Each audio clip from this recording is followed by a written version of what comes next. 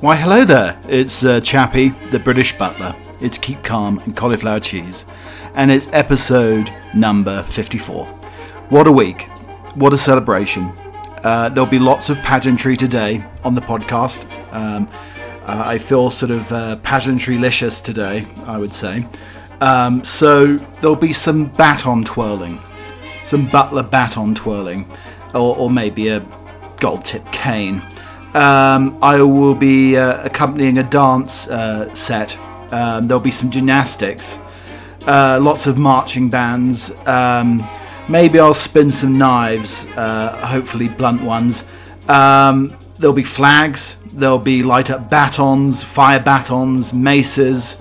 We're going to put the rifles away. We may do a couple of spud guns. Can you remember that? Those spud guns that you used to take the gun and you used to insert it into a Idaho potato or something along those, maybe a King Edward, and you could fire out little potato pellets out of it. So there'll be some of that as well.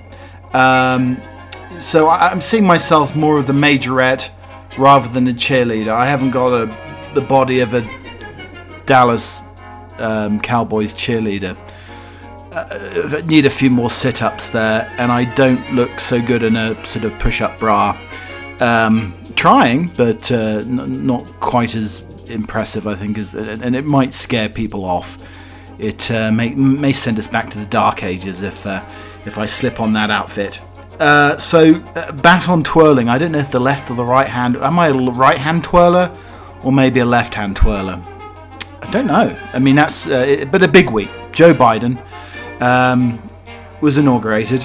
Lots of people turned up. Bernie Sanders mittens. Lady Gaga's rather odd outfit, but she belted out the national anthem. It was rather lovely. The country singer whose name slips me by at the moment, Garth Brooks, isn't it? Now, why did he wear jeans? Couldn't he put a suit on? Or a tuxedo? Or something along those lines? I mean, why did he have to put the Wranglers on? With the cowboy boots? He had a jacket on. Did he have one of those bolas ties or whatever they're called, with the plastic thing you do up and you like a chokehold or something? But they were the jeans. I mean, they weren't even black jeans. I mean, you can get away with black jeans maybe in a tuxedo jacket or something, but he didn't even have those on. He had the Wranglers on. Don't think they were ripped. I don't know if he was showing off his bottom crack. It's highly possible because those buggers, you need a tight belt and maybe some braces or suspenders to hold them up.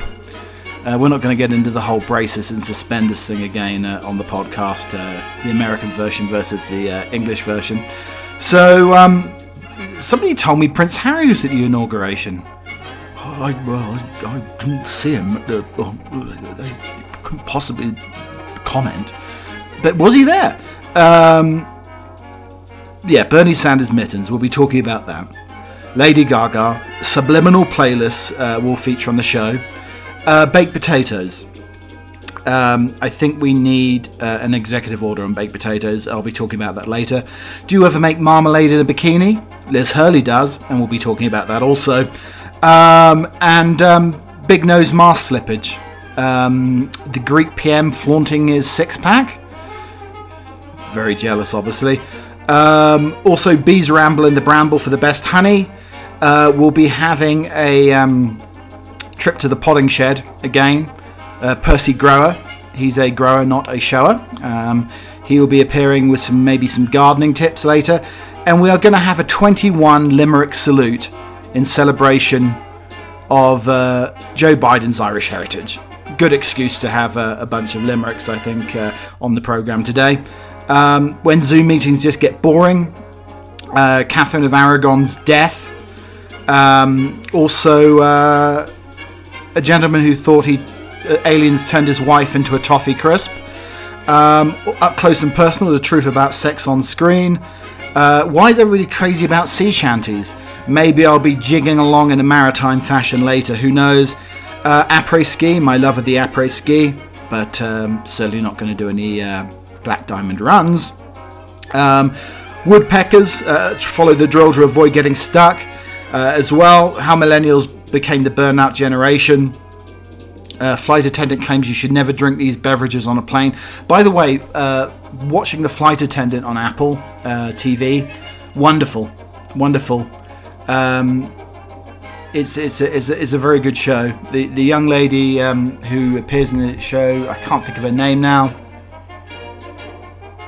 The name, just hold on a second. Just hold on a second.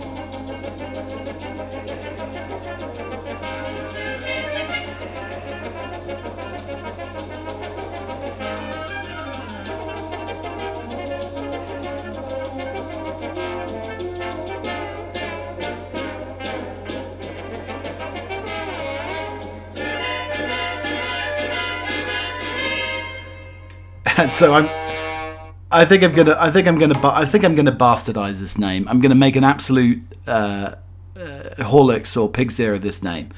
So it's a lady from it's Kaylee Kuko. Is that how you pronounce it? So she's in The Flight Attendant. She was in The Big Bang Theory. It's Kaylee Christine Cuoco? Is it Italian? I don't know. Anyway, so that's the lady. It's absolutely fabulous. It's like a little murder mystery. There's a lot of internal dialogue. It's a little Gossip Girly in terms of the dialogue. But it's a fabulous show. It's a good little murder mystery. It has some dark comedy moments and worth a watch, definitely.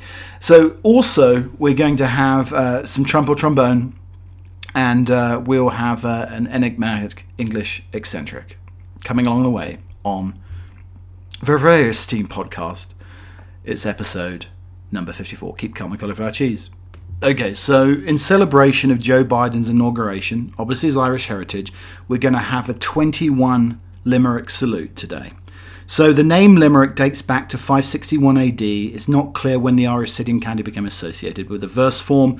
In 977, the last Norse Viking king of Limerick, known as Ivar the Limerick, dies.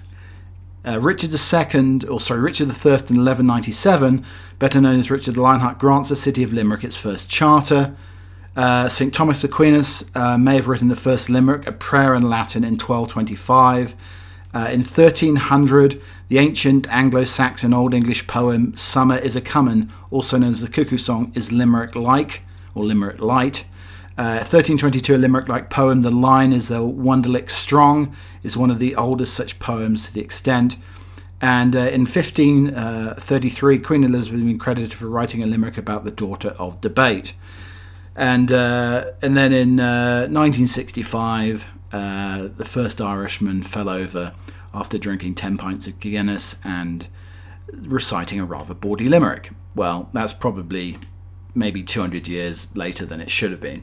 But we're going to be celebrating Joe Biden with a 21 Limerick salute today. And we kick off with this one. There was a young lady named Bright who travelled much faster than light. She set out one day in a relative way and then came back the previous night.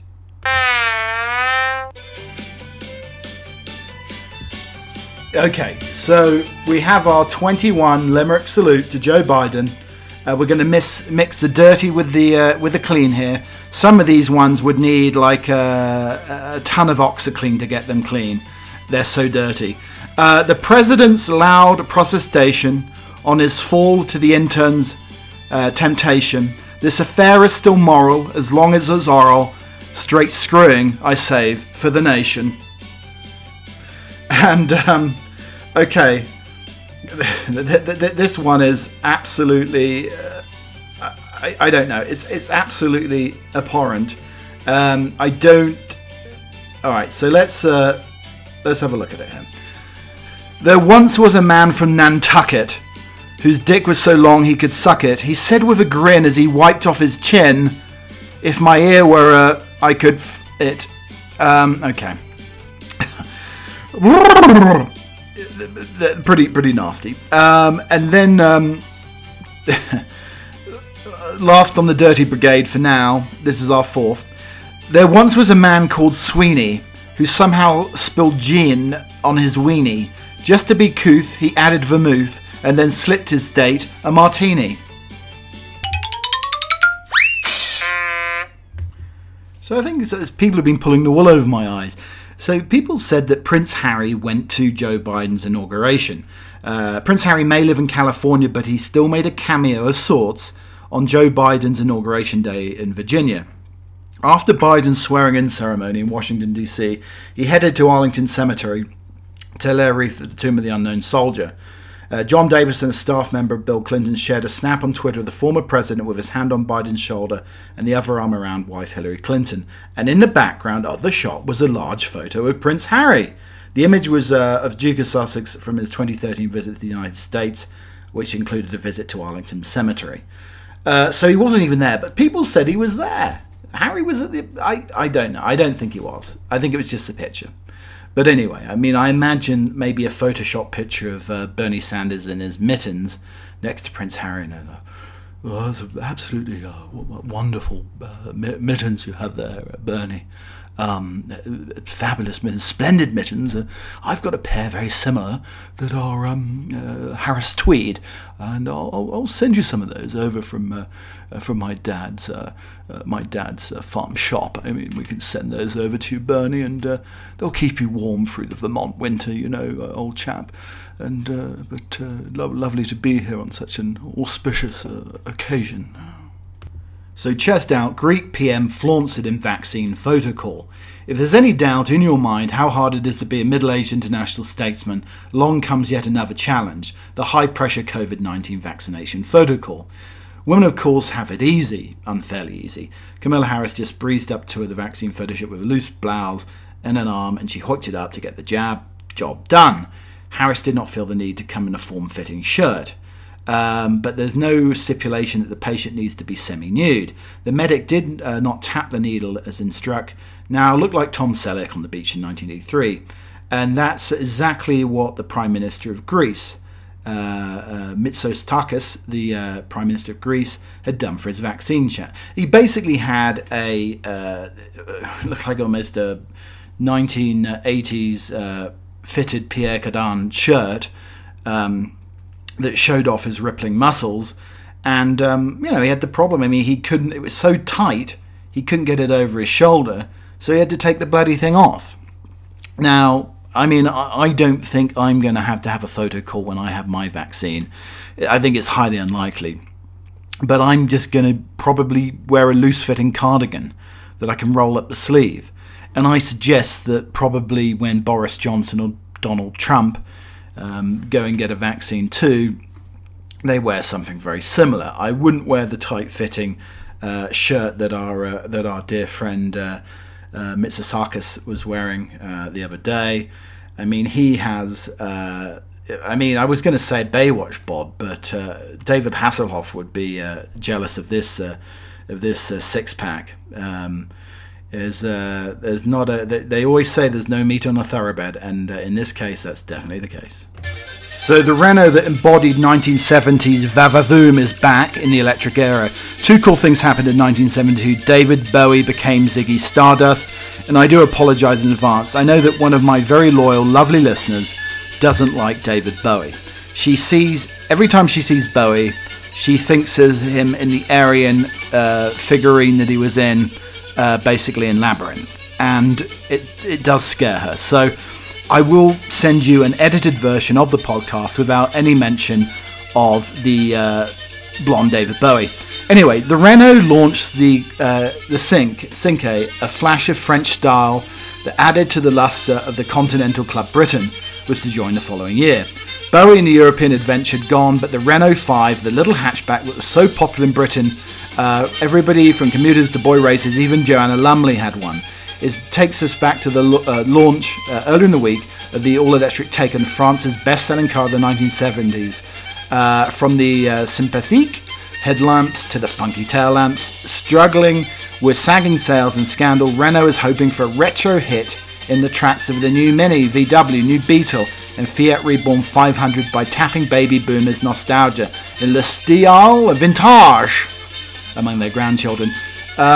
Is also said to be a high-tech homage to the 70s icon, would sell at the price that many can afford, unlike the BMW's expensive tribute to the swinging 60s Mini. But anyway, it looks like it's coming in a rather nice yellow. They're doing some of the 70s pastel colours that you never see now. Puke green, lime green, turd brown, and then this mustard yellow. Why don't they have these colours anymore? They don't have them anymore. I remember Roger Moore in The Persuaders driving around in a mustard-coloured Aston Martin.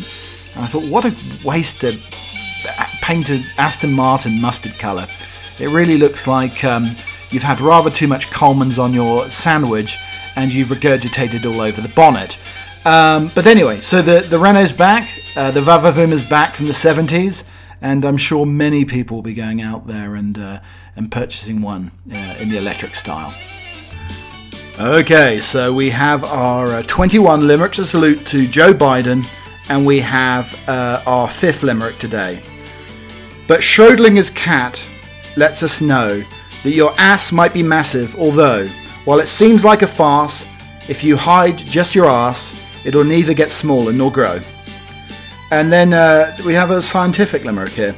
A mosquito cried out in pain, a chemist has poisoned my brain. The cause of his sorrow was para-dichloro-diphenyl trichloroethane. I don't know, did I get that right?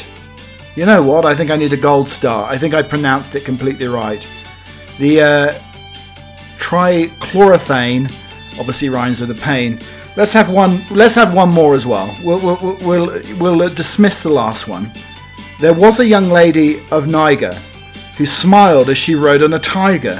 They returned from the ride with the lady inside and the smile on the face of the tiger. So bees ramble in the bramble for the best honey. Using bees as historians might seem like a flight of fancy, but their honey has provided a new insight into how the British landscape has changed over the past 70 years. Researchers identified the plants that bees visit most often by analysing the DNA of the pollen grains trapped in honey. Gathered from the hives across the country, the results were compared with a similar record made in 1952 by scientists who painstakingly used microscopes to identify similar honey-trapped pollen. The bees' diets has changed. The study showed and the taste of honey had altered too. White clover, known for producing a mild-tasting honey, has been the most important plant for the insects since the 50s. But with fewer pastures today and increased use of herbicides and inorganic fertilizers, it has dropped to second place. Now, the most important nectar source now is bramble, found in hedgerows and waste spaces, with results in an amber-coloured runny honey known for its floral aroma and taste. Two relative newcomers are also important: oilsage rape, first farmed in the UK in the 60s, and Himalayan balsam, which were introduced in 1839. Natasha De Vere, head of the conservation and research at the National Botanic Gardens of Wales, says bees are providing a picture of UK's nectar resources. Honey bees are amazing for this. If they find an abundant source, they'll go out and forage for that resource. Very diligent indeed. So a big question of you, all of you who are watching the inauguration the other day on Wednesday, saw Bernie Sanders sitting on his own with a big old anorak on. It looked like he was Scott of the Antarctic, to be honest. But he had these most impressive mittens on. Most impressive mittens. Was he sitting at the back? Was he getting confused or something? Was he sitting at the back, thinking it was a community hall or something, waiting for the bingo caller? I mean, I can imagine him sort of raising his mittens in the air, shouting bingo when it's number 88 or something. Which is that his age? I don't know. He's an old chap anyway, isn't he? But I'm sure. I mean, the whole thing went viral. I'm sure that whoever made those mittens is on for a huge increase of sales in February. I think everybody will be doing the Bernie Sanders mittens, the Bernie mittens, as they'll be now known as. That'll keep you, warm through any New England winter. So with the new James Bond film No Time to Die delayed yet again till October, Bond fan or villain suspected of Ian Fleming's grave theft. The slate plaque from the grave of Ian Fleming has been stolen, and villagers near the author's final resting place says the culprit is a James Bond superfan, or maybe a supervillain in this case.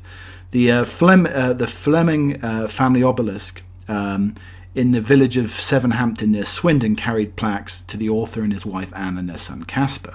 It stood there for 50 years in the grounds of St. James's Church, but one morning it was discovered that the plaque featured in the author's name in the Latin phrase omnia perfunctus vitae premia marsus, meaning having enjoyed life's prizes you now decay, has now been ripped from the stone. There are fears that it's been taken by a fan who is obsessed with the Bond series and that it may not be recovered. Fleming, a naval intelligence officer who worked as a foreign editor of the Sunday Times, was buried at the site in 1964. Sally Hewson of the Swindon Heritage said, "Desecrating the grave is an awful thing to do. This is one of those places where fans from all over the world make a pilgrimage to visit." I mean, I think if they're going to find this, I think they need to look at all inactive volcanoes. I think the obelisk will be with Blofeld in an inactive volcano, maybe with a white cat resting upon it. Just shot in the dark here.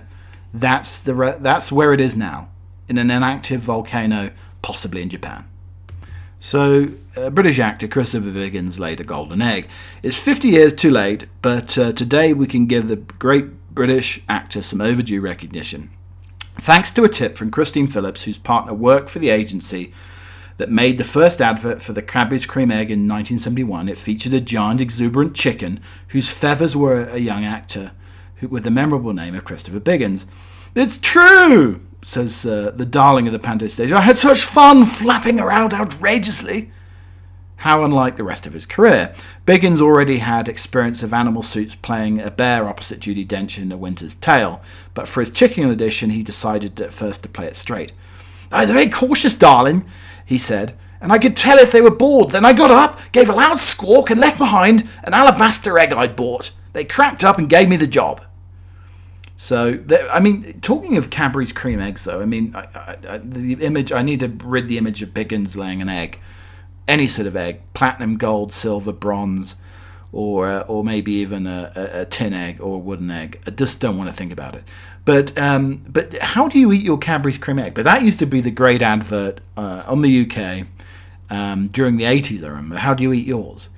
I mean, there's people who insert their tongue into the egg and lick out all the goodness, like the fondant or whatever. It's like a yolk, isn't it? Some people do that.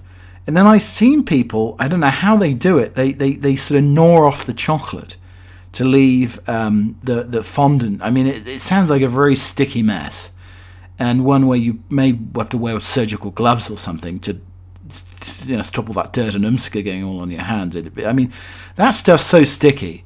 I mean, you could probably put up wallpaper with the fondant from a Cadbury's Cream Egg. I mean, that's a good idea, because if ever you get bored working from home, you could lick the wallpaper and have a taste of the Cadbury's Cream Egg. It would be absolutely delicious. But anyway, I think I've rid the image of Biggins laying the egg now, so I should be fine. But how do you eat yours? Okay, so we're back. We're back with the 21 Limerick salute for Joe Biden. We have Limerick number 7 here. Number 7, ladies and mantelpieces. There was a young lady from Kew who said as the bishop withdrew, "Oh, the vicar is quicker and thicker and slicker and 4 inches longer than you." And then we have the next one. We have number 8 here. A lady once triplets begat, named Nat and Pat and Tat. Though it was fun breeding, the trouble was feeding, 'cause there was no tit for tat.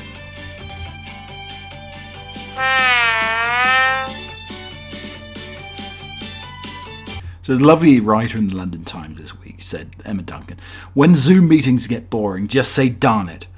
She says the struggle to bear attention in online meetings means that I'm often spending a lot of time with the kind of threads you don't find on Twitter. In real-life meetings, you're condemned to sit still with an expression of thoughtful interest in your face. When people are banging on in a Zoom meeting, there's nothing to stop you giving the temptation to roam.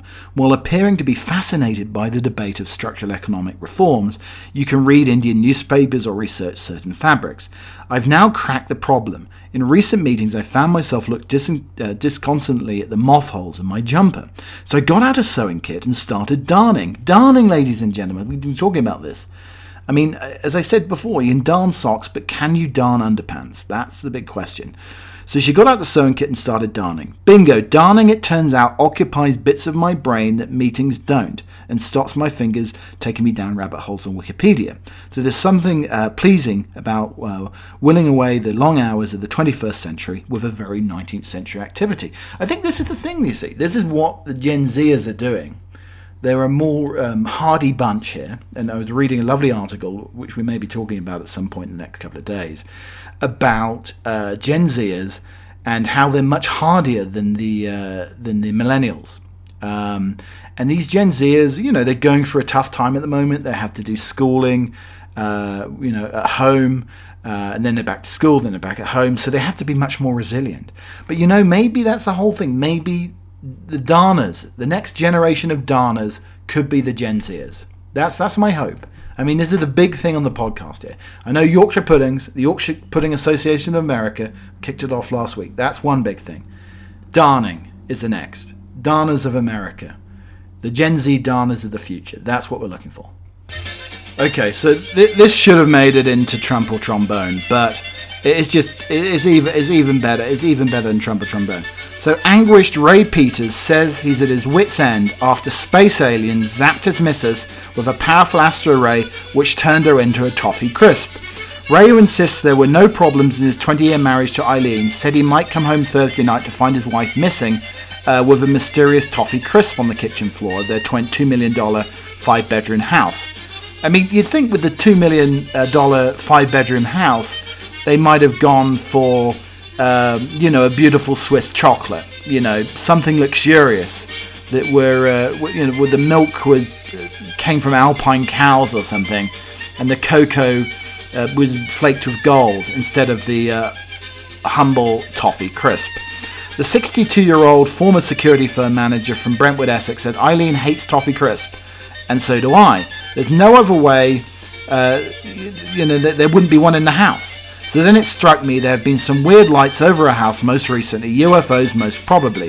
So it made perfect sense Eileen's been turned into a toffee crisp by some aliens and a special ray gun. Former boxing club owner Ray said he worked into the early hours of Friday scrubbing the kitchen floor in case there was any space contamination left by the moon men. The ex-scrap dealer said, I was also forced to roll up the hall carpet and throw it in the sea, just in case there was radioactive blowback from the UFO. So if there's any CCTV of me chucking a rolled up rug into the sea in Hadley, that explains that. Former freelance lender Ray said, we're due to fly out on holiday to Gran Canaria for a fortnight. I would hardly have booked a holiday if I'd been planning to kill her, would I? Not to anyone mentioned her being killed, she's been turned into a toffee crisp by space aliens. So if you've got a super laser zapper though, I mean, that would melt the chocolate and the toffee. I mean, you'd have a molten chocolatey toffee mess on the floor. It wouldn't be a whole toffee crisp. It would be turned molten because of the space zapper. So it can't be her as the toffee crisp. I'm sorry. I'm going to put my judge's wig on. It's a long white wig. And I say this chap's guilty. Unless he finds, maybe a Mars bar, or a Caramac, or a twirl. I mean, anything with caramel in it would be melted all over the floor. It'd be a terrible mess. You'd be mopping all day with bleach. So there is a new show coming on very soon regarding Henry VIII's first wife, Catherine of Aragon. But little do people know that he married his brother's widow. So on April the 21st, 1509, the day everyone had been dreading arrived, Henry Tudor succumbed to tuberculosis and his son succeeded him. The 17-year-old Prince Henry became Prince Henry VIII, or King Henry VIII. Awkwardly, one of the first acts was to marry his brother's widow, Catherine of Aragon. It's fitting that the first thing he did as king was to get married. Because of the twisted history of Henry VIII's many wives, would be the thing he ultimately became most famous for. But there is a show coming on very, very soon about Catherine of Aragon. And absolutely looks fascinating because apparently Catherine was Henry's favourite wife. And I think the show is going to depict that. So Japan's high-tech lavatory is privy to your vital signs. The Japanese company is developing a high-tech intelligent lavatory that will help health tips and warnings by using artificial intelligence to analyse human waste. The wellness toilet will provide the equivalent of the medical checkup every time a user sits down. Sensors in the seat will record a person's pulse and blood pressure, while technology embedded in the bowl, not the bowel, will take stool and urine samples and analyze them. Via online connections referred to it as the Internet of Toilets, lavatory users will receive feedback, including warnings to visit the doctor. I mean, the thing is, though, it's the most private place in the house. I don't know if I want an alert going off just because I had too much rich food to eat. My diverticulitis is playing up, or I had a Ruby Murray. I mean, I don't think I want to know that. I don't want an alert going off. It's embarrassing. It is. It's going to make me blush if a siren starts going off after I use the toilet. I mean, it's going to make me reluctant to go to the garderobe in the future. But apparently, the company Toto sells the washlet, a lavatory with a built-in shower that squirts the user's bottom clean as well, and then blow dries it. I mean, again, if you're blow drying a bottom, I mean, some blow dryers have to be a little bit more sturdy than others. So if lockdown's been tough on you and you've got like a mullet on your arse now, I mean, you need a more sturdy hairdryer, and maybe you need to comb it out and blow dry it out, straighten that damn thing, if that's the case. But I don't think I'm going to be installing this Japanese toilet. I much prefer, I think I'm just going to go completely back in time, go back to the honey cart, and probably just use newspaper instead. That's what I'm doing. No more thoughts of AI toilets. So we're all crazy about sea shanties, apparently. If at any point during this pandemic you've woken up feeling that you're clinging to a mast, buckling in unexpected directions against the wind, then sea shanties might just be the cure, or at least your next working from home soundtrack. These roaringly cheerful tunes about whiskey, whaling boats and bonny-haired lasses were traditionally sung by a group of seamen to help them stay synchronised on tasks such as hoisting sails or hauling in fish. Despite falling out of fashion, these songs recently have made a surprise revival when restless internauts started hijacking their melodies, competing with a hum on their laptops, the latest fad of lockdown escapism, and posting their efforts under the hashtag sea shanty or shanty talk. The word of scurvy, seasickness, and sailing the high seas. It reminds me of the whole limey thing. Why they call us limeys, because we got lots of scurvy. The English. That's we were called limeys. Across the whole world because we didn't partake in citrus food. But still, there's something in these stoic calls to endurance that is resonating with the world right now. While the sea shanty hashtag has been around since mid-2020, the trend began to catapult on December the 27th at table-beating hands of the Scottish singer Nathan Evans from Airdrie, who works as a postman. When he's not posting videos of himself thumping hard surfaces to keep his tunes in time, one of the most popular numbers is his acoustic version of The Wellerman, which is a whaling song. It's meant to be it's mesmerising. The sea shanty TikTok videos has been viewed 60 million times. The thing with the sea shanty, I think we're in a better position now, because I imagine if you had a bad case of scurvy, you wouldn't be able to jig. You wouldn't be able to do the sea shanty jig. And I mean, forget a wooden leg. I mean, if you've got a wooden leg or saltwater air or something that's affecting your balance, you wouldn't be able to shanty. I mean, that's my thinking. And how about if you've got a patch on your eye? That must do all sorts of weird things to your coordination. So I think the kids these days might be in a better place. But a sea shanty isn't a sea shanty without a wooden leg, an eye patch, and maybe a nasty bout of scurvy. Okay, we continue our 21 Limerick salute to Joe Biden with our next one here. There was an old man, it's number 9. There was an old man in a tree who was horribly bored by a bee. When he said, "Does it buzz?" he replied, "Yes, it does. It's a regular brute of a bee." And then we have number 11 here. I shoot with a hippopotamus with bullets made of platinum, because if I use leaden ones, his hide is sure to flatten him. I mean, I think I need to make a call and get somebody to click off these limericks, but I feel that I've done more than more than number 11, or maybe less. Who knows? I mean, any regular listener to the podcast knows I need an abacus. Firstly, to count the number of episodes in Keep Calm and Cauliflower Cheese, and then secondly, to keep count of the Limerick salute to Joe Biden, the 21 Limerick salute. So going back to the inauguration, the question was, I mean, it looked like Sesame Street was at the inauguration, a mixture of Sesame Street and the Muppets at the inauguration. We're not talking about Ted Cruz or Mitch McConnell here when we're talking Muppets. The Muppets had left the White House, you know. But you had Big Bird perching on Lady Gaga's top. Then you had Oscar the Grouch at the back in mittens, sitting on his own. But of course, the Muppet family had just left the White House. You know, it was like the Muppets are now leaving the building in inimitable Elvis style. So we have another enigmatic English eccentric. So, according to local history, the 5th Duke of Portland was far from mad. In a time of abject poverty in Worksop, Mansfield and district, the Duke's evacuations and excavations were, in fact, a make-work project, providing a living for 15,000 workmen for 18 years at an annual cost of £100,000. The subterranean work included the digging of flood dikes and mill ponds. Bentinck, who was at one stage developed a passion for digging glass-topped tunnels tall enough to fruit trees, is said to have been the inspiration for Mr. Badger and Kenneth Graham's The Wind in the Willows, who said there's no security or peace and tranquility except underground.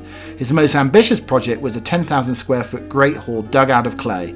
He painted the ceiling to look like a sunset and carved out a beautiful bullseye skylights to let in the sun. However, the Duke was a recluse, surprise, surprise, and never invited anybody over. He preferred to use it as a solo roller skating rink, according to Obscura. So now on to Trump or Trombone, where we take some of the worst headlines of the week and equate them to a wah-wah sad trombone or the inimitable Trump. Scientists find 50-million-year-old fossil penis of bug previously unknown. An assassin bug that died over 50 million years ago has been found in almost perfect condition in Colorado. It wasn't me who found the penis bug, by the way. It's rare that such smaller creatures like the bug leave such complete fossils, and paleontologists are particularly interested in this tiny predator's penis. Daniel Swanson, one of the team from the University of Illinois, is examining the fossil and said it's a rare treat. These tiny details helped Swanson with his colleagues determine the bug from the species. The fossil dates back to the Eocene era, an age that began with a hothouse of Earth and ended with 2 major asteroid strikes, with Antarctica going from a green continent to a frozen wasteland. Small fossils like the assassin bug rarely survived upheavals, but the telltale genitals are tucked away in a protective shell. It's like a cup. It's almost like an uncircumcised bug. It's like a cup hardened like the rest of the exoskeleton that contains all of the typically softer internal parts of the insect's genitalia. So it's like an ancient Jurassic foreskin. That's basically what it is, an ancient Jurassic foreskin. But I'm wondering if they could breathe life into this mummified member. And a restaurant aims to potentially be the first in the UK to entirely run by robots to cut the risk of spreading viruses. The owners of Haizonglu Hot Pot Barbecue Restaurant said smart robot waiters will bring food to the customers in a contactless venue. They say automated dining is the ideal way to operate during the coronavirus pandemic, but police officers have urged the City of York to reject the application. In a statement, the owners say it would be a contactless restaurant run by robot waiters to reduce the risk of human-to-human contact due to virus transmission risk. But due to the COVID-19 epidemic, the catering industry is badly affected. As the virus pandemic continues to rage, we've introduced a robot-run restaurant that helps the business to run smoother. It sounds absolutely absurd. It's one of the first automated restaurants. Police say the area has a high number of pubs, bars and restaurants with crime and disorder issues and fear that the robots may be stolen. But I wonder if these robots are sort of Amazon robots. If you tip 15%, would this go to Jeff Bezos or Elon Musk maybe? And I wonder if the artificial intelligence of the cyborg would know that I wanted an extra scoop of ice cream. And the bizarre desert snowfall is a sign of biblical end times prophecy believers are stating. Snowfall in 2 different deserts this week has convinced some that it's biblical prophecy come true, foretelling the end of today's. On Sunday, it snowed in Saudi Arabia's Asir province for the first time in 50 years, with local media reporting temperatures fell below 2 degrees Celsius. The previous Wednesday, it snowed in the Algerian town of in Sefer, commonly known as the gateway to the Sahara. It's now the 4th consecutive winter that snow or ice has been reported in the typically dry region. Before that, it's been a stretch of 37 years since the last snowfall. That's global warming, folks, without a doubt. But I'm dreaming of a white apocalypse. I mean, what next? A one-humped camel or a dictator leader with leprechaun hands? Okay, so it's been a packed show today. I think we've reached number 12 on the 21 Limerick salute to Joe Biden. We're continuing tomorrow with more clean and dirty limericks. Some that, as I said, I don't think even bleach would get the dirt out of some of these limericks. They're so bad. But also we're going to get a independent auditor to count how many limericks we have done so far, because I have lost count. I think we're up to 11. Who knows? People may want the old extra, double bonus limerick. But we'll be doing that tomorrow in the podcast. We'll be back tomorrow for a double bonus edition of the podcast. Even podcast, not podcast. But there we go.